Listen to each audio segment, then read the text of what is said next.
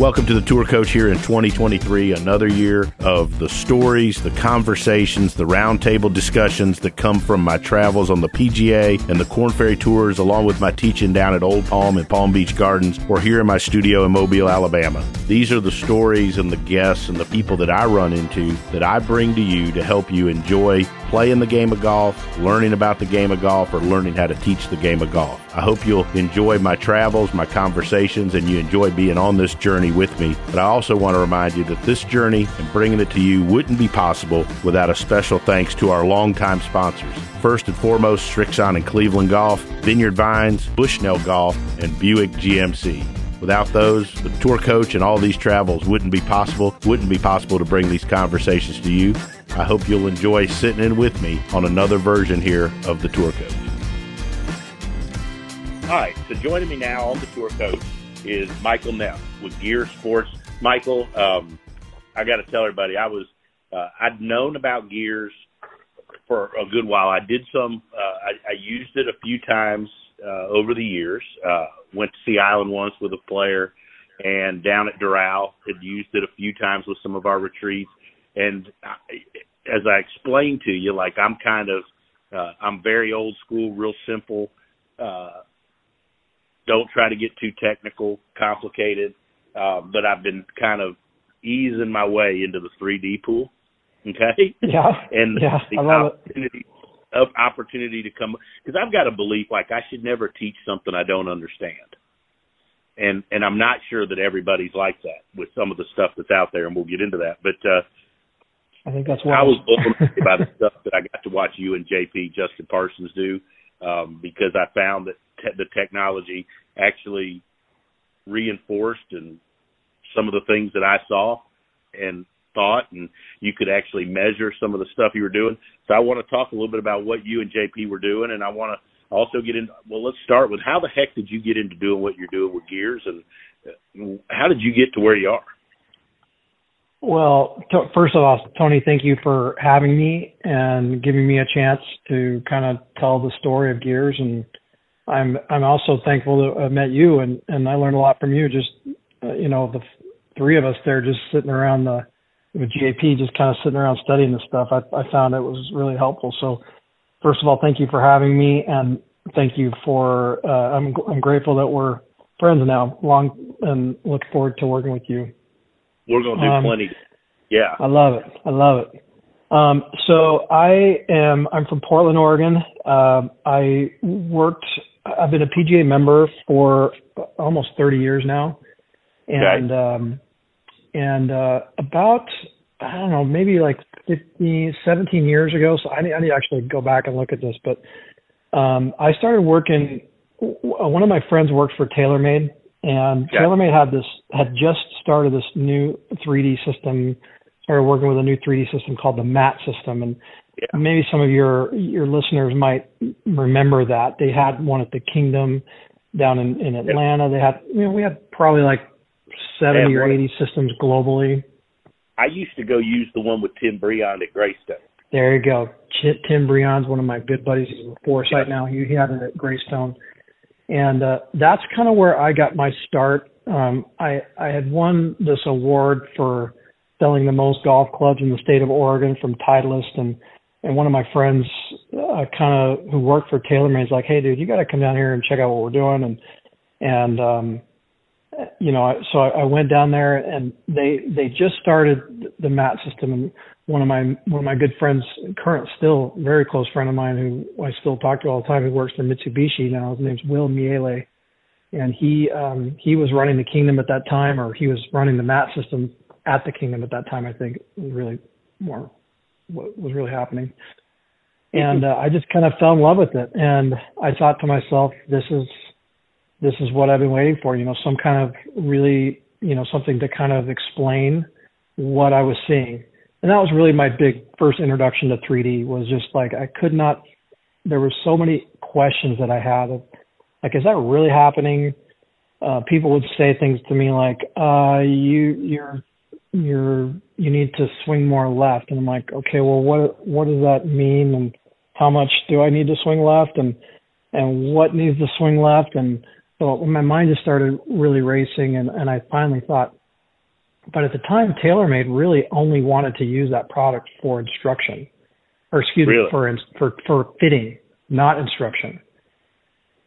And I actually thought it was, at the time, I thought this is a better instructional tool than it is a fitting tool. But TaylorMade is selling golf clubs, and they're not teaching lessons, and so that's kind of where that whole. And then my mind kind of got really interested, and we started TaylorMade Performance Labs, and we sold a lot of millions and millions of dollars worth of golf clubs using the mat system. And the company that made that product is a company called Motion Reality Inc. And they got a contract with the military, the U.S. government, to do kind of a military application to 3D. And so they would literally use the system and simulate, like that's a pretty common thing that our kids now, they're playing these simulation games. And it's like, yeah, that, 15, 20 years ago, they were kind of the pioneers of this, but and so they basically went into this, hey, we need to focus on military because there's way more money in that. And, we're not going to focus any more attention on golf. So they basically stopped supporting the golf system, the mat system.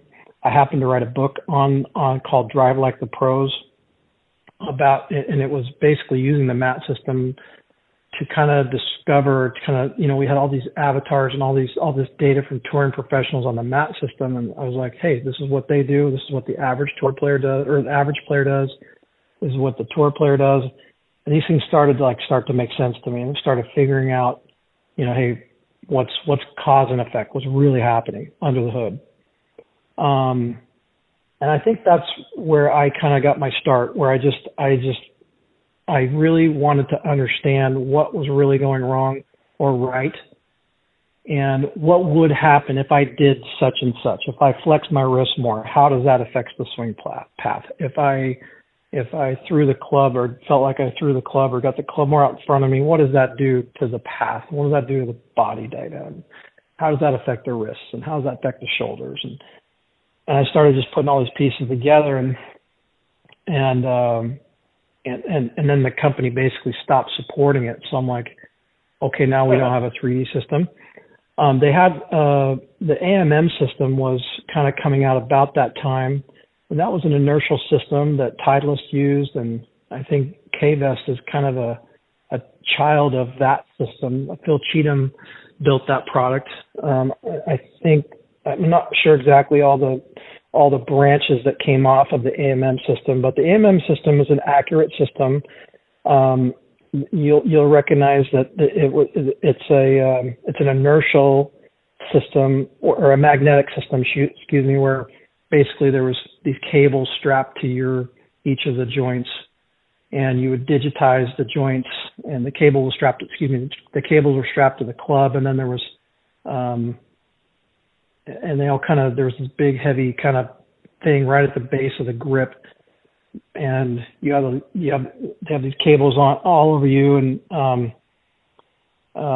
it gives you body data, and it gives you some club data. It doesn't give you any shaft information or head information, but it gave you like how much the grip was twisting, how much the club was twisting, like called handle twist velocity.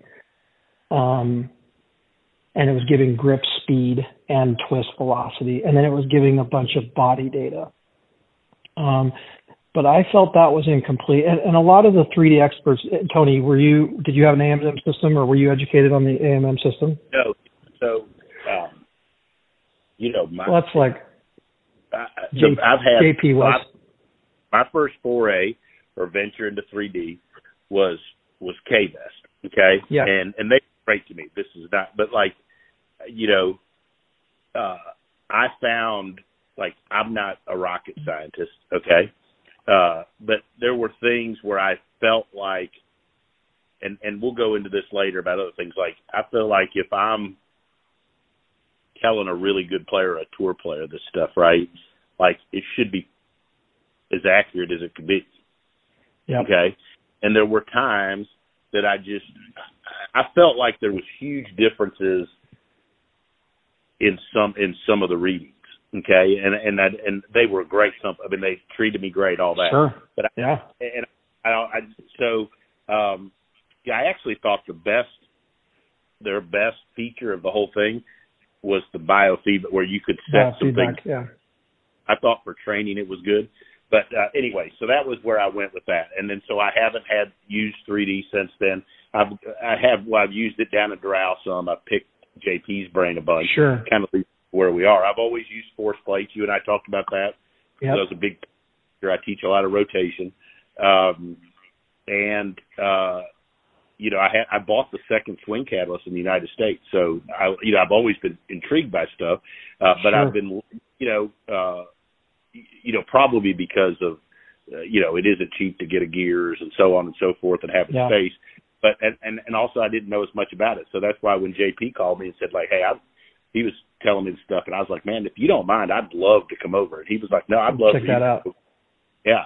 And that's the sign of a good pro, somebody that's like really willing to learn. And I am still in that mode right now. I want to learn, man. I mean, I need to understand. There's so many things that we don't measure consistently that are, right. There's so many things in a golf swing that we need to understand why. And you can make the argument like, just get up and hit it. And pros don't really know what's going on. Well, yeah. There's a reason why, the tour is so deep right now. And it wasn't 50 years ago. I mean, the technology wave, I'm sorry to say to those golf pros that just think, hey, technology is just, it doesn't matter. It just matters how you get the ball in the hole. It's a feel game to me. I mean, there's those are parts of it, but you can't ignore the importance of what technology has done to our game in the last, 15 years. With the invention of the launch monitor has changed the golf industry big time. And there's never been more good players ever in the world. The college players nowadays are so much better than they were when I was playing college golf. It's not even close. I mean, it's unbelievable how good this generation coming up is. And I really believe a lot of that has to do with the amount of technology that's out right now, and frankly, the invention of the launch monitor, which started with pretty much Henry Johnson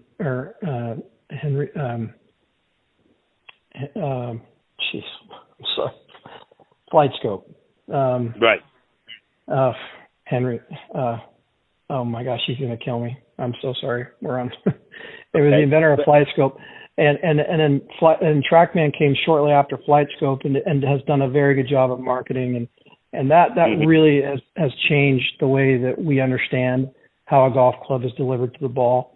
And back to my original AMM discussion, AMM was a big part of that too. And the mat system was not a huge part of that because it was really only being used for club fitting. Right. But the AMM system really, a lot of the high-end golf professionals today, I would call high-end, maybe I should rephrase that. A lot of the guys and girls that I think really have a super good feeling for, like the JPs of the world, somebody that's like, really understands how the joints are working and how the body's moving and you find a lot of those guys and they're all over the place in Australia. Australia has to be the ground zero of really good understanding of golf swing measurement. But I think that the AMM system was a big part of that, and it's a little clunky. The cabling is kind of heavy. The thing that you put on the golf club, the little marker that you put on the little marker that you put on the golf club is heavy, so it's really hard to simulate exactly. It's really hard to simulate exactly what the player's feeling in any 3D environment. So that's where I was a little bit kind of like, okay, well, do I go down this kind of magnetic road or do I stay down the optical road? And the MAT system was an optical tracking system, just like they make the movies today and, how they do gait analysis at hospitals. Optical motion capture has been around for a while, but it's in particular what Gears does. It's in the MAT system. It's optical tracking, infrared tracking of that reflective marker.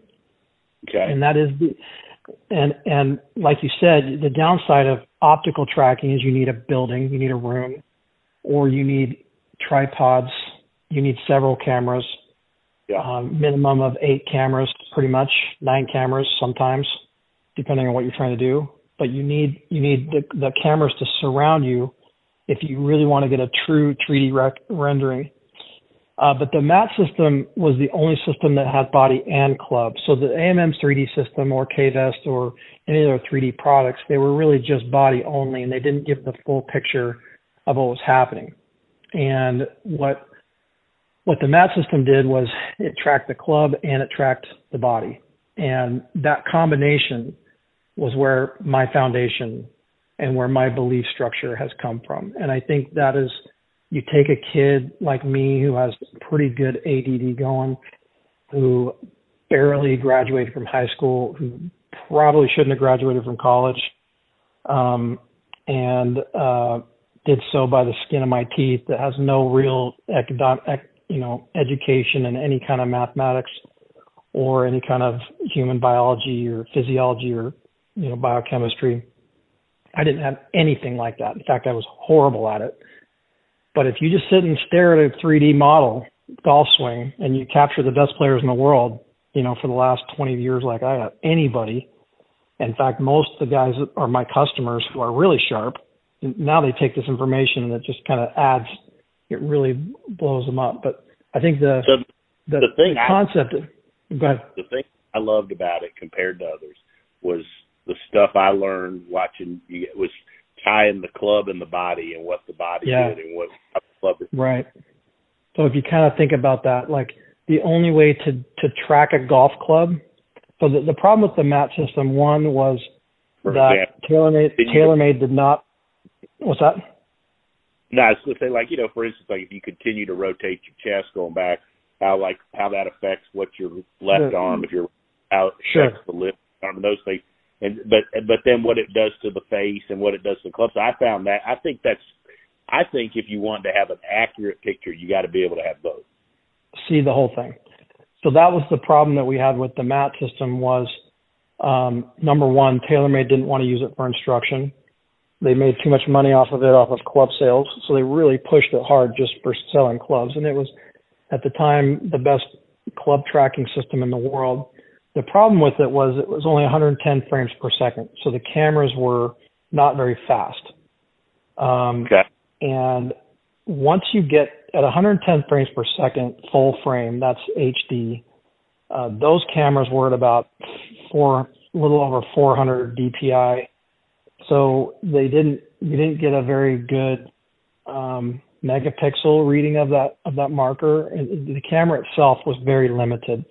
So once you got over about 110 miles per hour, that system really started to conk. You started to see some degradation in the data.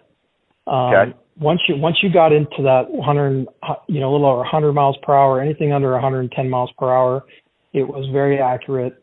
There was no shaft data though, with the MAT system, and we did not know any of the bulge and roll or any of the face mapping was not hyper accurate because we had to use the ball to find the club, and once we found the ball, when we calibrated the club, we had a pretty good face mapping idea, and I would say we were probably a 2 to 3 millimeter deviation on that, which is pretty good, but it's not optimal. In a golf place, a 3 millimeter differential is on a robot, depending if it's a driver or an iron, is that can be up to 30 yards.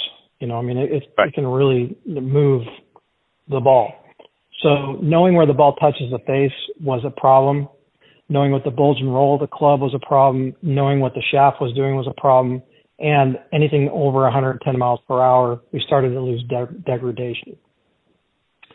So when the company stopped using that system, when TaylorMade stopped using that system, I saw an opportunity, and I went to a company called Natural Point, which is in Corvallis, Oregon, who happened to be kind of the up-and-coming optical motion capture system Ping, there's a company called Vicon, who was the largest optical motion capture company in the world. And they developed a system called the Enzo system, which some of your buyers or some of your listeners may have heard of. But the Enzo system, they sold two of them, one to Ping and one to Fujikura. And they sold them for $250,000 each. And they basically stopped making it because nobody would buy it. It was too expensive. Right. It was clunky, very accurate. The cameras were faster, and even Ping to this day uses it today. And Fuji, I think, still uses it today. And the software is absolutely awful, but it's accurate. It's accurate. And the people that worked for Vicon were hired. Many of the people that made that product, the two in particular guys that made that product for Vicon, were hired by Natural Point in Oregon. And they're the ones, and basically over a couple of years, I was the first one to invest into creating a Gears product. We call it Gears for Golf Evaluation and Research System. And up to that point, I'd sold like 80 mat systems globally. Kind of as a contractor for TaylorMade, if you will, for selling golf clubs. So I made a lot of good friends over the years down that road, but I knew there was weaknesses, and I knew that we needed to improve it. So we created a gear system with Natural Point in Oregon, and it did not go very well. In fact, we went to the first show, and it didn't work. And we had 3 or 4 people that wanted to buy it. We said, and the owner of Natural Point at that time said, no, we're not doing it. I'm done. I don't want to spend any more money on this. And their main business was in technologies and like customers like Lucasfilms and Activision and Microsoft, and they were making money that way. And he's like, I don't want to lose any more money on this. So I came in and said, okay, let's finish this project. I'm going to get TaylorMade to sign up on this thing. Just let me run with this thing and I'll make it happen. And so they handed over, basically, Natural Point gave me the reins of Gears.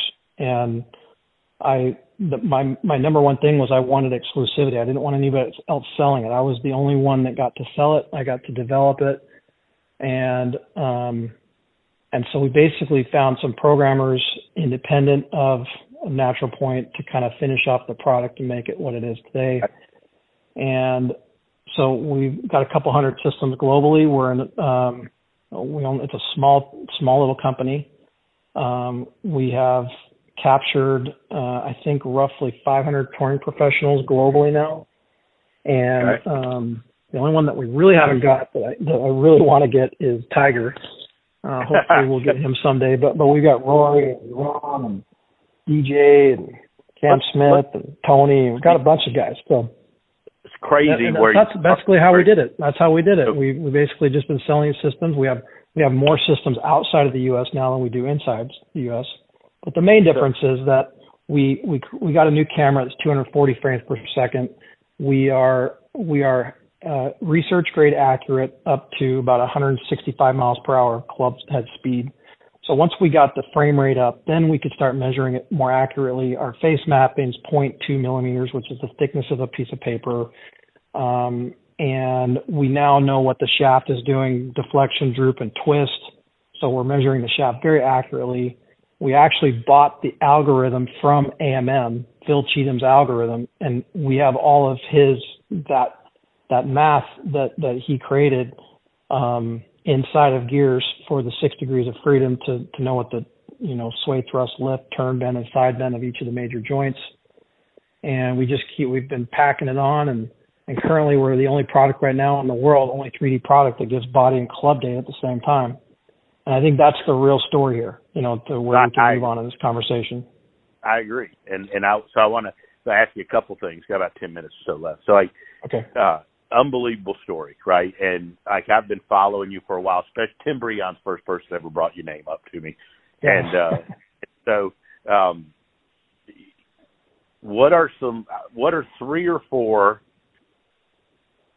things that you have found through all the testing, like that good players do, that maybe we don't know? Or what are some things that you're seeing, trends that the best players in the world, you talk about putting the Rorys. I saw some of the Rory stuff on there when I was with you, Rahms, all these great players. What are some of the things you're finding that they do that maybe, that isn't always, you can't necessarily see from a force plate or you can't see from a camera, those types of things? Yeah. So that's a really good question. I would say that I have yet to see one tour player have the same information. So so if you look at it from that viewpoint, nobody has anything in common. Mm-hmm. So it depends on how you define what common is. Okay. So I like to say that there's windows of success that every tour player does, and the women are a little different than the men, but we have so much tour data now, and I've spent the hardest thing I've done is, strap myself to an airplane and, millions of miles on an airplane flying around the world capturing touring professionals, which is pretty much my job. If you look at it from anything at the high level, it's just to get as much data from the best players in the world as possible. Don't worry, and I'm gonna get your. I would say that there's a lot of things that are similar, like how much they sway and how much they turn, and but there's a couple of things that might be kind of hard to see with the naked eye or on a video camera that I have come to find. One is that if you were looking face on at a golfer, and you were to take the center of their torso and the center of their pelvis, and you were looking face on at them, every touring professional, with the exception of Jon Rahm, that we have captured with an iron or a driver, from the top of their swing, or some people call that position 4, if you go through the positions, at the top of the swing, from the top of the swing to left arm parallel. So from position 4 to 5, the torso gets on top or in front of the pelvis. Yep. So with that, and Jon Rahm, he has a short right leg, and I don't know if he uses lifts or, his upper body, and you can argue he's like, hey, well, he's like the one guy that really doesn't do it. He's pretty close to doing it. I'm not saying, but the upper body really at no point in his swing ever gets in front of the lower body. Even with and people say, well, driver too. I'm like, driver too. Everyone, like literally everyone, some more than others, but everybody kind of gets that upper body from position 4 to 5, they get their centers on top of each other or in front of each other. And if you look at, Tony, I'll ask you this question, Tony, like where do most tour players get their max peak vertical force? At what position does that happen? Somewhere around halfway down, if I'm not mistaken. Right. So somewhere in that 5 or 6 area. Well, there's no coincidence that happens to also be the same place where almost every tour player has their centers on top of each other. At that transition, kind of in that loading from transition down to that last parallel, and then they reverse those, right? So you'll see that those centers kind of reverse. That's one thing that they all have in common. So in other words, the world, and we don't really see this, but there was a time when I was in college where the X Factor came out, where you had to get this huge upper body turn, and there was tons of sway, right? So you needed a big X Factor. And I'll never forget this. I've tried this a million times. Maybe some of your listeners have, but I would sway my upper body trying to get as much turn as I could. And I started hitting like more chunks and more drop kicks and more hooks and block fades than I've ever had in my life. So I remember my upper body was getting, when I was trying to get that big stretch factor, my upper body was moving off the ball so much that I could never get back to it. And I was actually losing power. So even though I got a big stretch factor, I never was able to load that I was never able to use the ground or to load into the ground to push against it at the right timing. So that vertical force was happening way too early, and I never really got pressure on the ground. The other thing that most tour players, Rory's really the only exception to this, is that with a driver and iron, most tour players have no thrust. And most of them, the average tour player actually has negative thrust. And what thrust is that if you're looking straight down on a player, it's moving towards or away from the ball. So thrust would be moving toward the ball. And I'm specifically talking about the torso here. The average, one of your things that your average listener is going to do is on the downswing or on the backswing, they will thrust. They'll take the club back inside and they will actually move toward the ball. Almost all of your listeners are standing way too far away from the ball. And that's another thing that I'd say is in common, is that tour players stand way closer to the ball than the average amateur. Like, not even close. It's like I put people inside the avatar all the time and say, closer, closer, closer, there. And they're like, holy crap, Rory stands this close to the ball? Are you kidding me? I'm like, nope. And that's the truth. That's honestly, that's the truth. That you'd be surprised at how close tour players stand to the ball. So they thrust, back to the thrust conversations, they basically, tour players don't move the center of their pelvis toward the ball at any point. Rory does a little bit on his driver from the top of the swing to impact. He has about an inch of thrust. And he's really he's one of the best drivers in the game. But he's also probably the most into out and up. Him and Bryson probably are the most into out and up guys out there that are playing. You know, so that I think if you do a lot of excess of that, you're going to get a little bit of thrust. But with his irons, he doesn't do that. So, but average tour players actually have negative thrust, so they don't move their pelvis towards the ball. Another thing that they do is there's a huge variety of how much the club at left arm parallel, or excuse me, at last parallel. Most amateurs don't do this, but at last parallel, meaning P6, where the club is parallel to the ground right prior to impact, the tour player's torso is about level. And most amateurs have their torso pointing away from the target about 10 to 12 degrees. And almost every tour player, I've yet to see any real tour players that have a negative, you know, or that have their chest. Some of them are actually open, but that last parallel, the hips and the torso, the hips are probably on average with the driver 20 degrees open, and the torso is right around level with at last parallel. There's tour players like Matt Fitzpatrick, who's super cupped. There's tour players that are really bowed or flexed, like Colin Morikawa. So that's all over the place. I mean, the tour players, nobody has anything in common with wrist angles. It's like all over the place. Yeah. Even like if you look at Matt Fitzpatrick, I mean, and Tony Finau's another one who like really late cupped, like they're kind of cupped with that lead wrist pretty late, but then they unload it really fast towards the ball. And I'd say the average slicer kind of has their cup and they do it too long that they don't know how to unload it or to release that properly. And so they end up not releasing it and that the face stays open. But there's tour player, the data on that is all over the place. I mean, so that's something that nobody has in common. No, that's the stuff I love. And like you said, I'm a big pivot hitter, and I bought a swing catalyst way back, you know, because I knew I had some guys getting better, and I always taught them to turn back, turn through. I was trying to make a living, right? Yeah. You know, and I'll never forget. I was at a Champions Tour event, hanging out where I was working. Tom Kite was there. He sat down at my computer, and I watched him hit a few. But anyways, he pulled everybody up, like all these models, and he'd run them to impact. And all these great ball strikers, if he drew a line, their rib cage was right on top of the ball. Right, their sternum, and he'd talk about releasing the sternum through or whatever, you know. Anyways, and I was like, so I went and bought a swing catalyst. I was like, well, shit, this guy. I mean, hell, he's a great ball striker, right? Yeah. I would notice that the better my players got, the better. So that's why I was so fascinated about the stuff we talked about and what you talked about here with that getting your bottom and your top on top of each other. Because I would find that the worse those were in line, the worse they hit it. Yeah, so what did we learn like with Brian Harman? Like we saw something with Brian Harman that I'd never seen before.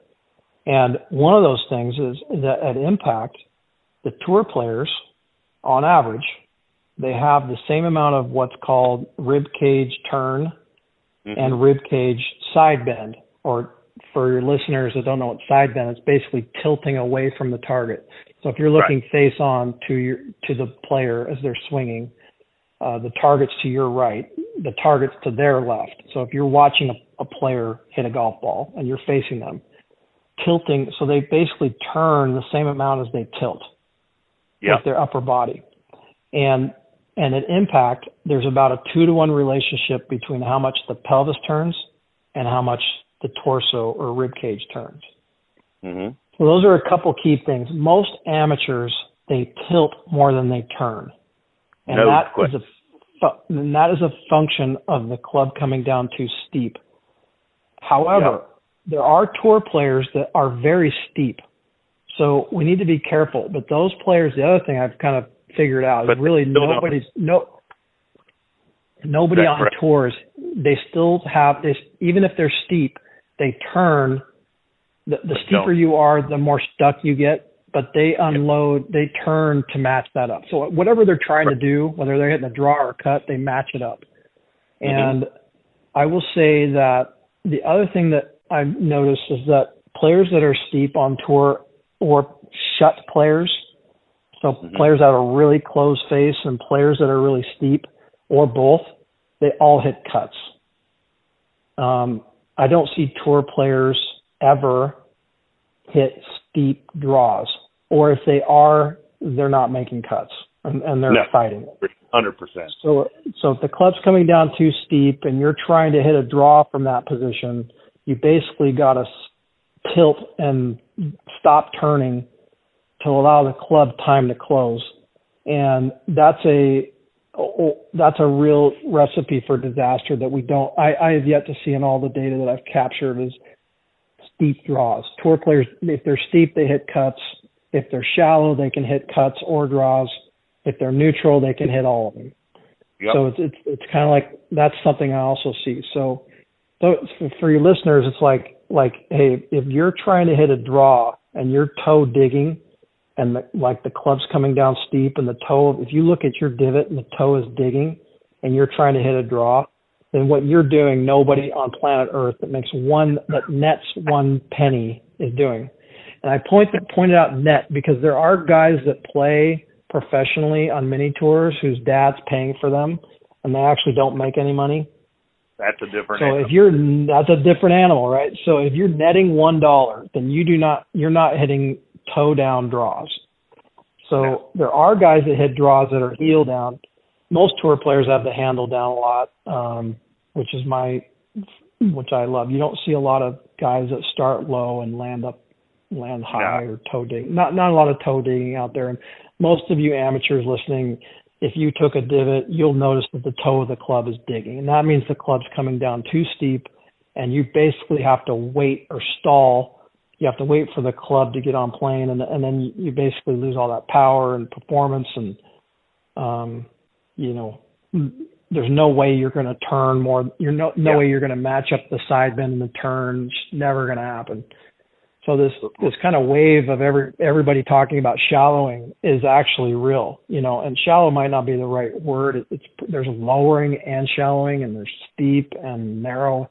There's all sorts of funny words that we golf pros like to use. But in a nutshell, what JP was working on with Brian was, he has more turn and more side bend than any tour player we've captured. No thrust, more turn than side bend. And the Langle delta, meaning that basically he keeps the handle down, and the guy just friggin' hits it out of the center, and it doesn't move every time. He's and good. It's like watching paint dry. I mean, it's really impressive to watch him hit balls. But in JP's case, he was really trying to get that his trail shoulder kind of in a lot of external rotation, getting the club way shallow and way behind him. And most tour players have the club way behind them and are very open versus the amateurs. The club's more out in front of them and they're closed. So and I've also found that many amateurs think, I suck. I'm a 10 handicap or 12 and I can't do what they do. And I actually believe that's totally wrong. Like 100%. I could not disagree with that more. And I show this to people all the time in gears. And you should go take a gears lesson, because if you do a couple of drills on gears and show the before and after, you can do everything the tour player can do. You might not be able to do it as fast, but you can hit, just don't play the friggin' tips, play the blue tees instead of the tips, right, and get the right positions. And even physically, if you're limited, or, you can still get your body to do most of these actions, I have found. Maybe not at the speed that they do, but in many cases, you're not, don't lose hope. No. You can do this. You just have to have somebody that can explain it to you correctly, and somebody that can show you what's really happening under the hood. And I don't know, Tony, I don't know about you. I've had some people, like I did a clinic out at Columbia Edgewater here in Portland, and we put 12 people on. And part of my deal is I do like a before and after. So like I'll show them their swing, then I'll give them a drill, and I'll say, okay, I need more turn here, I need less side bend here, and I'll need the club to lower here a bit more, and I'll do a little practice swing, and I'll capture it, and I'll show them before and after. Like, dude, I have tried to do that my whole freaking life, and you did it in 3 swings. I'm like, I didn't do that. The visual power of 3D is what really does it, because you can see it. And that is a huge aha moment for golfers. When they can see it and they can understand it and they can feel it, then they can do it. But if we're just guessing with a video camera or a launch monitor, who knows? What are we going to do? Last question. This has been amazing. We've got just a couple minutes, but I want to talk about, there's a lot out there. There's 3D, seems like it's coming out of the woodwork, basically, right? Yep. It's everywhere, and it's now done on a single cell phone. I've not done any with it, because my brain was like, okay, if I go into that studio at Sea Island, or I go into that studio at Doral, and you got 8 cameras, and you've got something on the club, that makes sense to me, okay? I don't get how you can film something with one iPhone and it gets all of that information. And I get technology improves over time, and I'm sure as your system goes along, like, there's no need to have wires. I'm sure everything progresses, but address that. I think because I have so many people ask me about it, and so to me, if you give a tour player the wrong information or a guess, or information that's, like you said, it could be X millimeters off. To me, with some of these players, you could do more harm than good. So I just want you to address the accuracy issues between 8 cameras and a cell phone. Okay, so, physics becomes a part of that. But basically what you're referring to is markerless technology. And Apple has some new features that allow it to create it, and we have been approached by about 15 different markerless companies. Some are actually doing business right now. Some are trying to do business. It's about to be a very crowded. We see that earlier than anyone, and we could do markerless better than anybody because we have more data to throw at it than anybody. Right. But the challenge with markerless is the accuracy piece of it, and you're trying to basically find the joint centers and then recreate a skeleton. And I guess the other problem with, so let's just say it's a consumer grade product it's affordable, and you might be able to get some help. And I know there's golf pros that find it helpful. So however you want to use that, that's great. The thing that's not going to happen, if it does, it won't happen in our lifetime, is markerless tracking of a golf club throughout the entire golf swing with any kind of like research grade accuracy. Right. And people say, well, I don't need research grade. Well, let me tell you something. You kind of do need research grade, because that golf club is moving at 110, 20, 30, 40 miles per hour. It's bending in 3 different directions at a high rate, and there are multiple angles to that golf club. So I don't care how much AI you throw at it, there's no way you're going to get that golf club really, really accurately measured. And like, if you put a golf club on a robot and you hit one that's 5 millimeters off center, the ball's like 50 yards away from the one that you hit in the middle. So 5 millimeters is a freaking mile on a golf club. Mile. It's a mile. And so what I'm saying is my stance on this, Tony, to answer your question, is that I think the key to properly measuring a golf swing is you need both body and club. Because if you're just using the body, you can use the body, but you can see the club maybe on your phone. You can see it. Maybe that's better than nothing, but it's not going to tell the whole story. You don't know really what the face angle is doing at that particular point. All the launch monitors just give it to you at impact. Knowing what it is throughout the swing and what it does and what it is and what it does, telling the journey, that's what matters in golf, is knowing what it is and what it does with both your body and the club. And so we have to know it. And the challenge of that for us is that it's expensive, and you have to be in a building. You know, our system costs $33,000. It's not cheap, and you have to put it in a building. So if your club does not have a building, then you can't use it. It doesn't work. So we're limited in that. But I think what's going to happen is that there's going to be an initial kind of raise of interest on it because it's affordable with markerless. But I think there's so many people trying to do it right now that it's going to get a little bit washed out, and they'll probably get better at it. We could probably do it with 8 cameras pretty accurately. But again, you're just missing that. You might be missing cutting some corners here or there. And the golf swings, and you mentioned with a tour pro or a beginner, I think it's just as important to accurately measure a beginner than it is a tour pro. Maybe the tour pro has more at stake, but ask a beginning golfer, kind of like a 12 handicap, any of your readers, like what they wouldn't pay to become a scratch golfer, or what they wouldn't give for that. And anything. We see such dramatic results from gears. I mean, that's the biggest takeaway for me, is that we see dramatic, quick results. And that's the thing that I keep getting back from our customer base and our owners, is that, dude, I just took this dude that never understood this principle, and they got it like that. And it's like I was telling you, like I honestly have had tour players say to me, dude, I have taken lessons from everyone, and I'm talking like everyone, and nobody ever explained this to me the way that you have. And I'm like, it's not me. It's 3D, because you can see it, and you can turn the avatar around. You can look at it.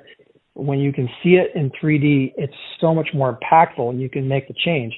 And these are some of the top, I won't name their names, but these are like the best professionals in the world, like the guys that have been on Golf Digest magazine cover, and I literally have tour players telling me, dude, like, nobody's ever explained this to me. Nobody's ever showed this to me. I've never understood this principle. Why does it make sense now? And we have dramatic results before and after on gears. And I'm getting ready to publish a lot of those. I'll give you a quick one. You got time for a quick one? Yeah, real quick. No? We've got about a minute. Real quick. Yep. All right. Cam Smith, right? Before and after gears, right? About 140th tee to green, shots gained tee to green. Worst driver of the golf ball on tour, probably. And we come to find out that most of that is when he's trying to hook it. So on right to left holes, he's awful. On left to right holes, he's actually pretty good. So after we kind of go through the whole thing and explain him what's going on, the very next week, he's 8th in shots gained off the tee to green. The first time that's ever happened in his career. Literally, like a week after PGA Championship, like in between the Masters, like his coach is like, dude, we got to figure something out. Dude, he lost the Masters with his driver. And he's like, I've got to hit this thing right to left. I've got to hit it right to left. I'm like, actually, no, you don't. Like you're trying to fit a square into a round hole. So after that, he's had a pretty good run since the Masters. He won a major, and he hasn't been below 50th in tee to green shots gained. So like you can't really, like that's a very subtle thing that we found in there, that there's no way you're finding that with a video camera. No way. How that shaft was moving, how it was turning, what his tendencies were, those little subtle things, can really help. Not just a tour player, but anybody. A 12 handicapper, it can really help everybody. So Michael, there you go. Awesome stuff. Great stories, great insight, great look at the windows that people can go through. Thank you for explaining it to me. Thank you for your time. I look forward to picking your brain and learning more. Hopefully I run into you at the PGA show. But look forward to talking and learning more. And thanks for sitting in on the tour. Most important, we're good friends. So from here on out, I love it. Appreciate it, buddy. Look forward to catching up soon. Thanks, Tony. Thank you, Tony. Take care. I hope you enjoyed this edition of The Tour Coach and this conversation that we brought to you about playing, learning, and teaching the game of golf. We'll be back next week with another edition of The Tour Coach.